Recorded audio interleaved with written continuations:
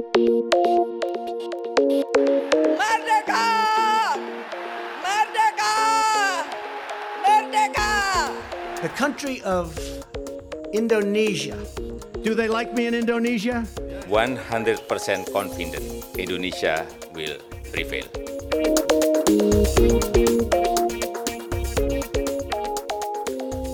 Hello and welcome to the Talking Indonesia podcast. I'm your host, Dirk Tomstra from La Trobe University. COVID-19 continues to wreak havoc around the world, including in Indonesia, where now more than 350,000 people have been infected, and the official death toll has reached more than 12,000, even though, as we discussed in various episodes on this podcast before, official figures remain highly questionable. In today's episode, we return to COVID and we are shining the light on how the virus has disrupted the education of the youngest Indonesians at kindergartens and schools around the country. According to UNICEF, more than 60 million students in Indonesia have been temporarily out of school due to COVID-19, presenting the country's education sector with unprecedented challenges. How have schools responded to these challenges? How have children and parents reacted? And what are the likely long-term implications of prolonged homeschooling for Indonesian children? In this podcast, I discuss these and other questions with Dr. Vina Adriani, the head of the Department of Early Childhood Education at the School of Graduate Studies at Universitas Pendidikan Indonesia in Bandung. Vina has conducted extensive research on early childhood education in Indonesia, often with a special focus on gender aspects of education. Vina, welcome to the program. Thank you very much for the invite.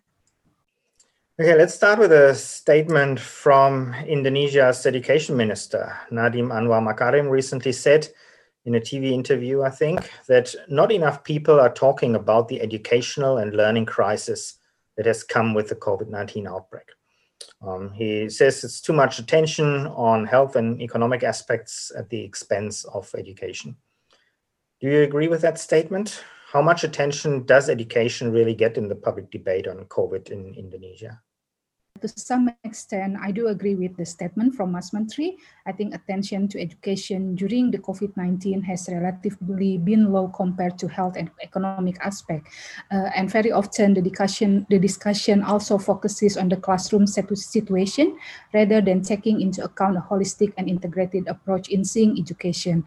By holistic and integrated approach, I mean taking into account how larger socio-political discourse might affect educational practices in Indonesia, particularly during the COVID-19. And hence, any solution to solve the problems, in my opinion, should also consider those larger discourses. Yeah, well, obviously, the reach of our podcast is a bit limited, but hopefully we can make at least a small contribution to addressing the shortfall of discussion about the educational crisis. So to start off with, I thought I'd ask you first to give us a bit of an overview what the learning situation is for the very young children in Indonesia at the moment, in kindergartens and primary schools. Mm-hmm. Yeah, so allow me to explain the situation about what happened in early childhood education first. So in my opinion, early childhood education is severely affected by the pandemic. If, as I mentioned before, the discussion on education itself has relatively been low during the pandemic, the discussion on the impact of pandemic to early childhood education is even lower because early childhood education in Indonesia is not part of compulsory education, hence the problems is often invisible. So in my opinion, there are several issues when it comes to early childhood education. So first, because early childhood education is built upon the principle of caring. So one of the most difficulties in early childhood education during the pandemic time is how to translate this concept of caring into the online context. And second, the aim of early childhood education is also to develop children's emotional and social well-being. Again, this is very difficult to be implemented in the online mode. How a teacher can ensure that her online teaching will be emotionally engaged with the students, that's very often some of the issues raised by the teacher. And when we are talking about education in general, primary education upward, I think also in early childhood education, we are also facing with the issue of inequities. So the school in the rural and in the urban areas, I think they are affected differently by this pandemic. When it comes to, for example, again to early childhood education education centers in the rural area are often lacking of financial capital compared to the early childhood education centers in the urban areas. And I trust the same situation is also applied to primary school or middle school, where the schools in the rural area are often struggling financially. And that struggle is perpetuated during this pandemic. For example, during the first wave of the pandemic in Indonesia from March to May 2020, the research done by the National Coalition of Early Childhood Education in Indonesia demonstrated that many ECE centers were forced to shut down because many parents refused to pay the monthly fee. Again, these parents in the rural area, they are also struggling financially, and at the same time, because they are sort of like acting as a teacher, many parents are also thinking, why should I be paying for the school if I'm the one who teach my children? And also, I think education in general in Indonesia are also facing an issue of access when it comes to the internet connection. And again, I think it's demonstrating very fundamental problem in our society, which is inequalities, because many teachers and parents, for example, in the rural areas, they do not have access to the internet, or in many cases, they don't even have a smartphone to do the online learning, or sometimes they do have the smartphone, but they don't have the money to buy the internet data, for example. So I think the situation when it comes to education in Indonesia is very much what the UNDP has described, that this pandemic has really becoming the magnifying glass for inequalities, where the inequalities between schools, particularly in the rural and urban areas, are very much exacerbated. Yeah. I wanted to ask you about these inequalities in more detail, but can I just briefly ask, all schools in red zones are closed at the moment, right? And what about the schools in the yellow and the green zones? Aren't they also closed? I think now because the case of COVID in Indonesia is increasing, I think I don't know any school which has already been open, but the policy from the ministry actually have suggested that the school can be opening depending on the zone that they are in. But I think it's still very, very risky to do so. Okay. As you said that early childhood education is not compulsory in Indonesia. So here we're talking about preschool and kindergartens, right? Yes. So how many Indonesian children roughly attend these kinds of institutions, given that it is not compulsory? The landscape of early childhood education in Indonesia is quite complex. To some extent, it's also very messy because different ministries are responsible for different types of centers. So, for example, we have preschool for children aged 2 to 4 years old, and then we also have kindergarten for children from age 4 to 6 years old. But we also have children who are receiving the early childhood education service not through the kindergarten or not through the preschool, but through, for example, the integrated health service or Posyandu. So it is a very much complex system, and I don't think we have a time to discuss all the complexities. But you are very right that because it is not compulsory, as one could imagine, the gross enrollment rate is still quite low, even though the Indonesian government, they have tried their best in order to improve the gross enrollment rate, the access and participation of Indonesian children to ECE. I think roughly, if we are talking about the percentage, approximately the latest data from the ministry, if I'm not mistaken, is around 35 to 40% children who have been registered in the early childhood education center. So there are still a lot of children who do not have access to early childhood education. And those numbers are also very much central in Java, for example. So when we are talking about island outside Java, the issue will even be more perpetuated. How are these home education programs delivered both at school level, primary school levels, but also at preschool levels? Yeah, this is really a real challenge, I think, in Indonesia, this issue of low connectivity. And again, as I've mentioned before, it's really illustrating the inequalities in Indonesian society. So the low connectivity, without any doubt, has perpetuated the difference, the inequalities between school in the rural and urban areas. Many teachers, they opted to do home visit, for example. And again, this is not without a challenge, especially in the rural areas. Many teachers, they have to walk miles away from one house to another house. And again, this adds another issue to the teacher, financial burden, for example, because the teacher, they have to spend money for the transportation. In some kindergarten, for example, I know they open the school in a limited condition, By limited condition, I mean, for instance, they only open twice a week, and with the number of students are being regulated. So it's not like, all students come at the same day, but they are creating a system which can allow the students to take turn in order to enroll the school, and also emphasize on following the health protocol, for example. But I think at the same time, this situation also yield the level of commitment, the level of dedication demonstrated by the teacher, and sometimes the level of commitment and dedication going beyond the existing definition of teachers' professionalism, for example. So it's also another interesting thing that they are very dedicated. They are trying their best to remain teaching during this pandemic, but very often it's not feasible within the existing definition of teacher professionalism. If we go quickly to primary schools, so where are the programs devised? Is it at the school level, or is it at the provincial or district government level, or do the teachers have discretion of what they actually want to deliver? Yeah, it's quite interesting, despite of the fact that Indonesia have implemented the autonomy government level, that each district, each provincial, they have their autonomy to develop their own system. But I think when it comes to education, it is always centralized from the central government. And to some extent, it's creating an issue because the way the homeschooling is structured at the moment is very much based upon the school's interest. And school's interest is basically following the norm, the regulation given by the central government, for example. So little discussion has been made about what is the student really need during this pandemic time, what does the teacher really need during this pandemic time. I think it's really a good time to opening up the need to have an emergent curriculum, a flexible curriculum that can be adjusted, can be modified, especially during this pandemic time. So I think because of the nature of the curriculum, which is at the moment, I said at the moment because I know that there is discussion going on about revision of existing curriculum, but at the moment, the existing curriculum that we are having is very much centralized, and to some extent, it also adds more problem because the teacher, they have to strictly follow all the curriculums without taking into account the disruption, the pandemic that is taking place at the moment.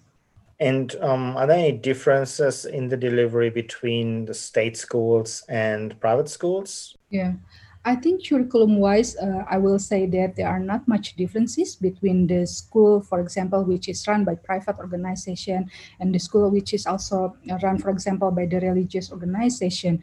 But I think the difference is the fact that the school is being regulated. For example, the religious school, including the religious kindergarten, is regulated and monitored by the Ministry of Religious Affairs, while the other school, the non-religious school, for example, is regulated and monitored by the Ministry of Education and Culture. So the issue is more into the governance issues, and these governance issues affect, for example, the amount of schools operation fund received by the schools, because Indonesian government have introduced the school operational fund. So each school in Indonesia, they are entitled to receive the school operational fund. And very often the amount of the operational fund received by the schools under the Ministry of Religious Affairs is different from the amount of the fund received by the school, which is regulated under the Ministry of Education and Culture. And during this pandemic, I think to some extent, it's creating a bit of problem because of the discrepancy between the amount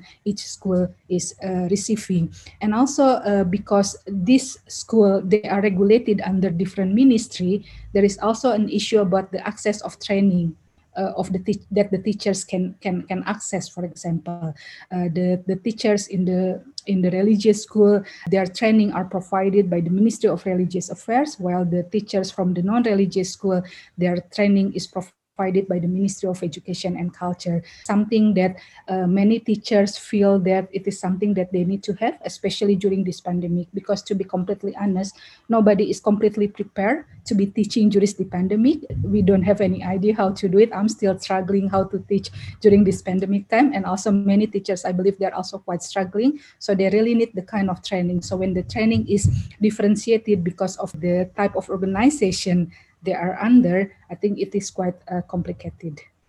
Can you elaborate on this issue of training a little bit? Because I was wondering what kind of support teachers actually are getting. Can you give some specific examples? What was actually offered for schools and teachers in terms of support?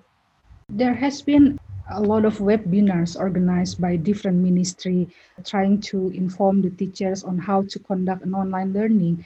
But again, because the webinar is conducted in the online mode, not many teachers have access to the webinar as well due to the problem of low connectivity. So I think, again, it's the question of who's getting access to the training and who's not. So while training is indeed very important, and I believe that the teachers, they really need the kind of training to help them prepare the online teaching.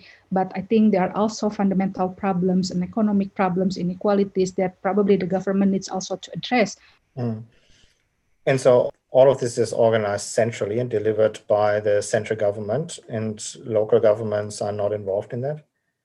There are some programs organized by the local government, I think, but mostly they are struggling with the budget because the budget in the local government are mostly devoting for the COVID-19. And in Indonesia, there are some direct incentive given for the people from the vulnerable background, and it's normally taking the budget from the local government. So when it comes to education, I think this is why earlier we mentioned that education has relatively receive lower attention compared to health and economic aspect, because very often the budget in the local government are spent in order to deal with the health aspect and economic aspect of COVID-19.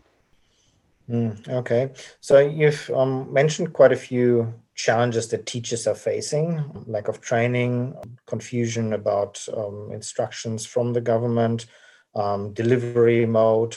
If we shift the attention to the parents, what have been the most significant challenge for parents of young children in Indonesia in suddenly having their kids at home when normally they should be in childcare institutions or schools?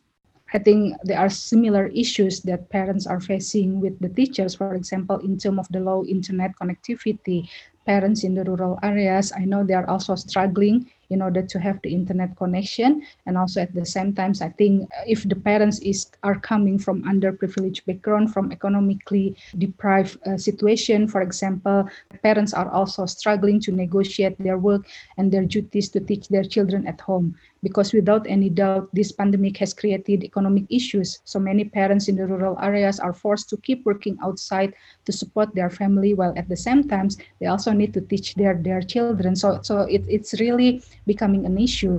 While for parents from middle-class background, for example, they are also struggling to find a balance between working from home and teaching their children. And in the rural area, many parents also do not have sufficient cultural capital that allows them to understand ways of teaching their children, for example. So that is why the data from the National Commission of Child Protection in Indonesia indicate that there is an increase of child abuse during this pandemic. Okay, well, let's finally speak about the children. We've spoken about the teachers and the parents. What do we know so far about the impact on children? How have they been impacted by the pandemic? You already mentioned child abuse has increased, but beyond these most severe impacts, just on learning outcomes and development, do we have any early data on this yet?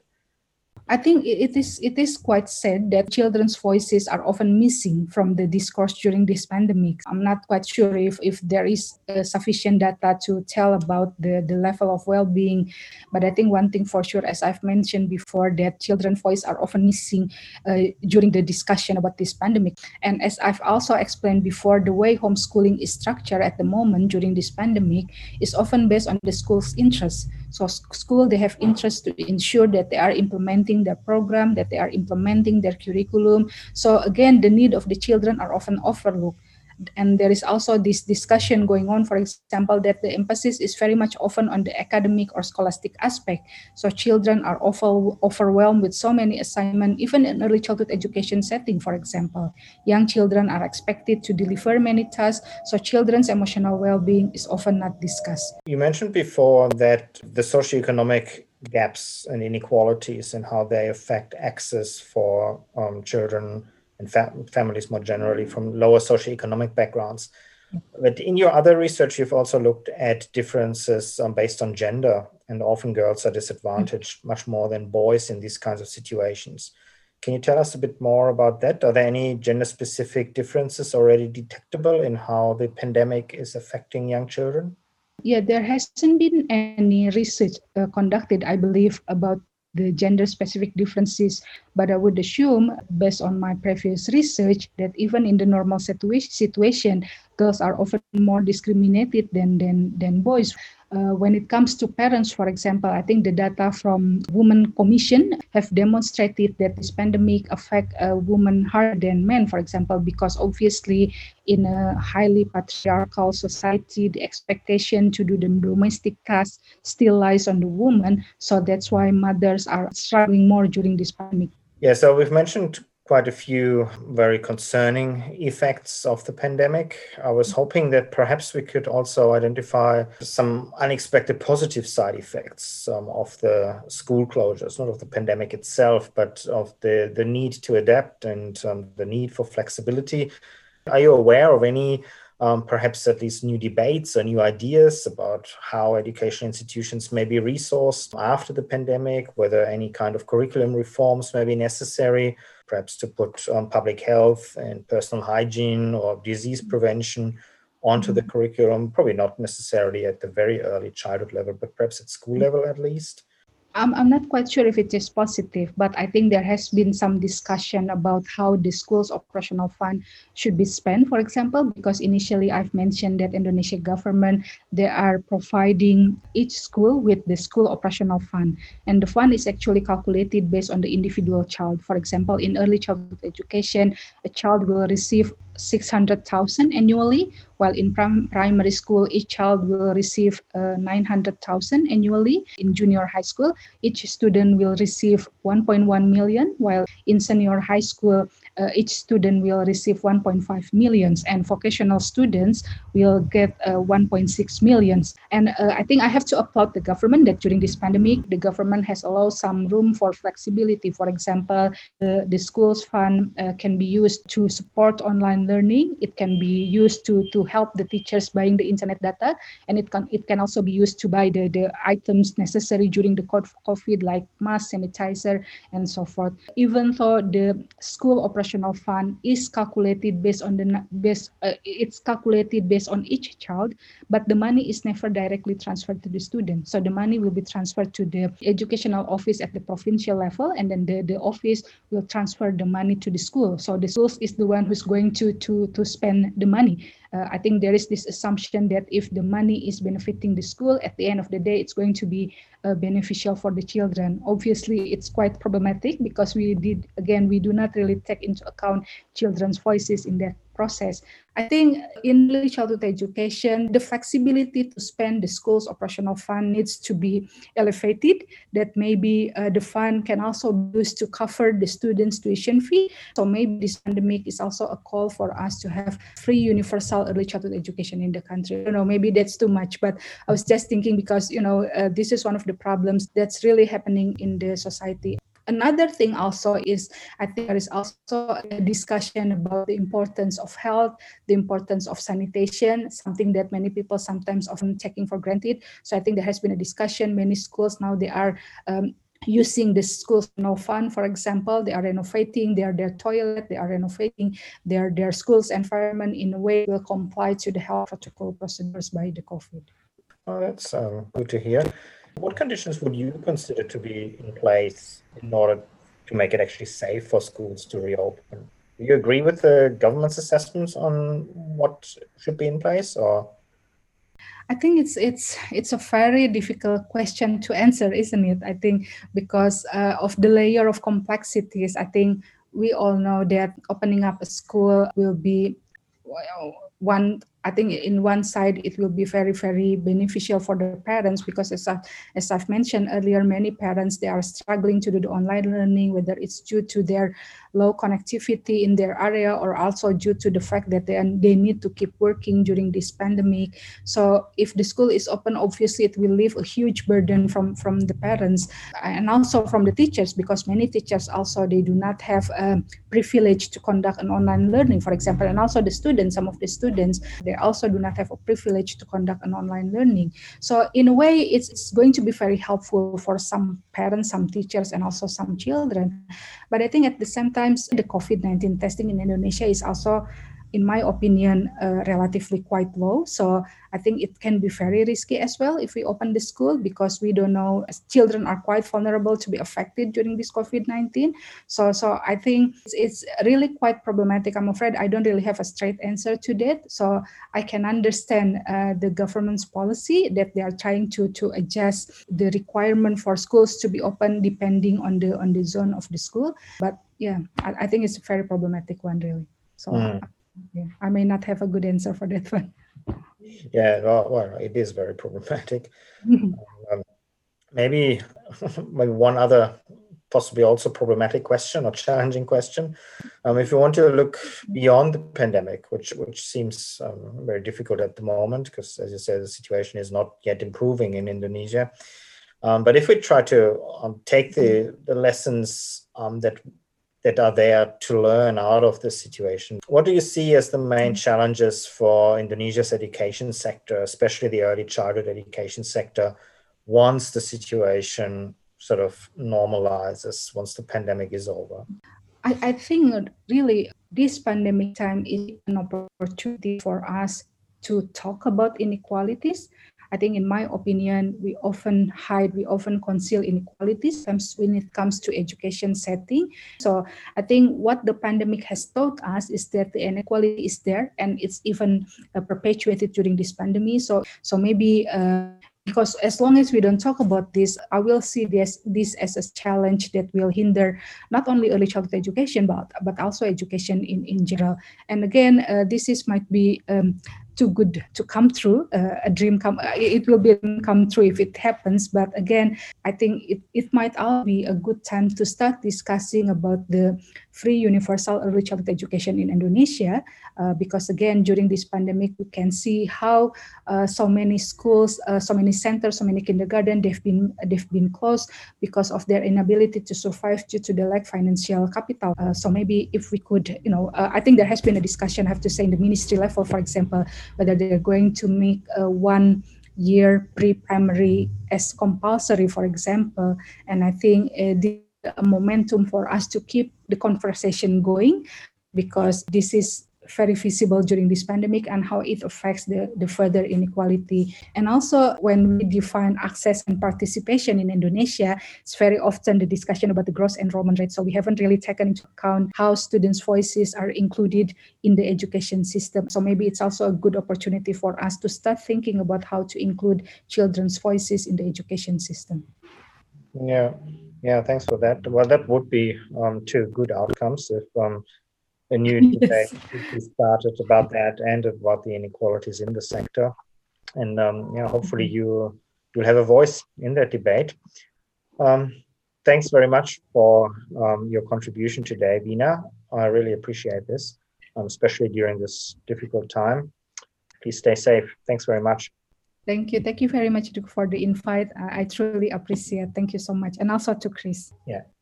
Okay, that was the latest Talking Indonesia podcast episode with Dr. Vina Adriani from Universitas Pendidikan Indonesia. Please join us again for our next episode on the 5th of November. And finally, as ever, don't forget that you can find the entire archive of the Talking Indonesia podcast at our blog, the Indonesia at Melbourne blog, or you can subscribe via iTunes or your favorite podcasting app. Thank you for listening, and till next time.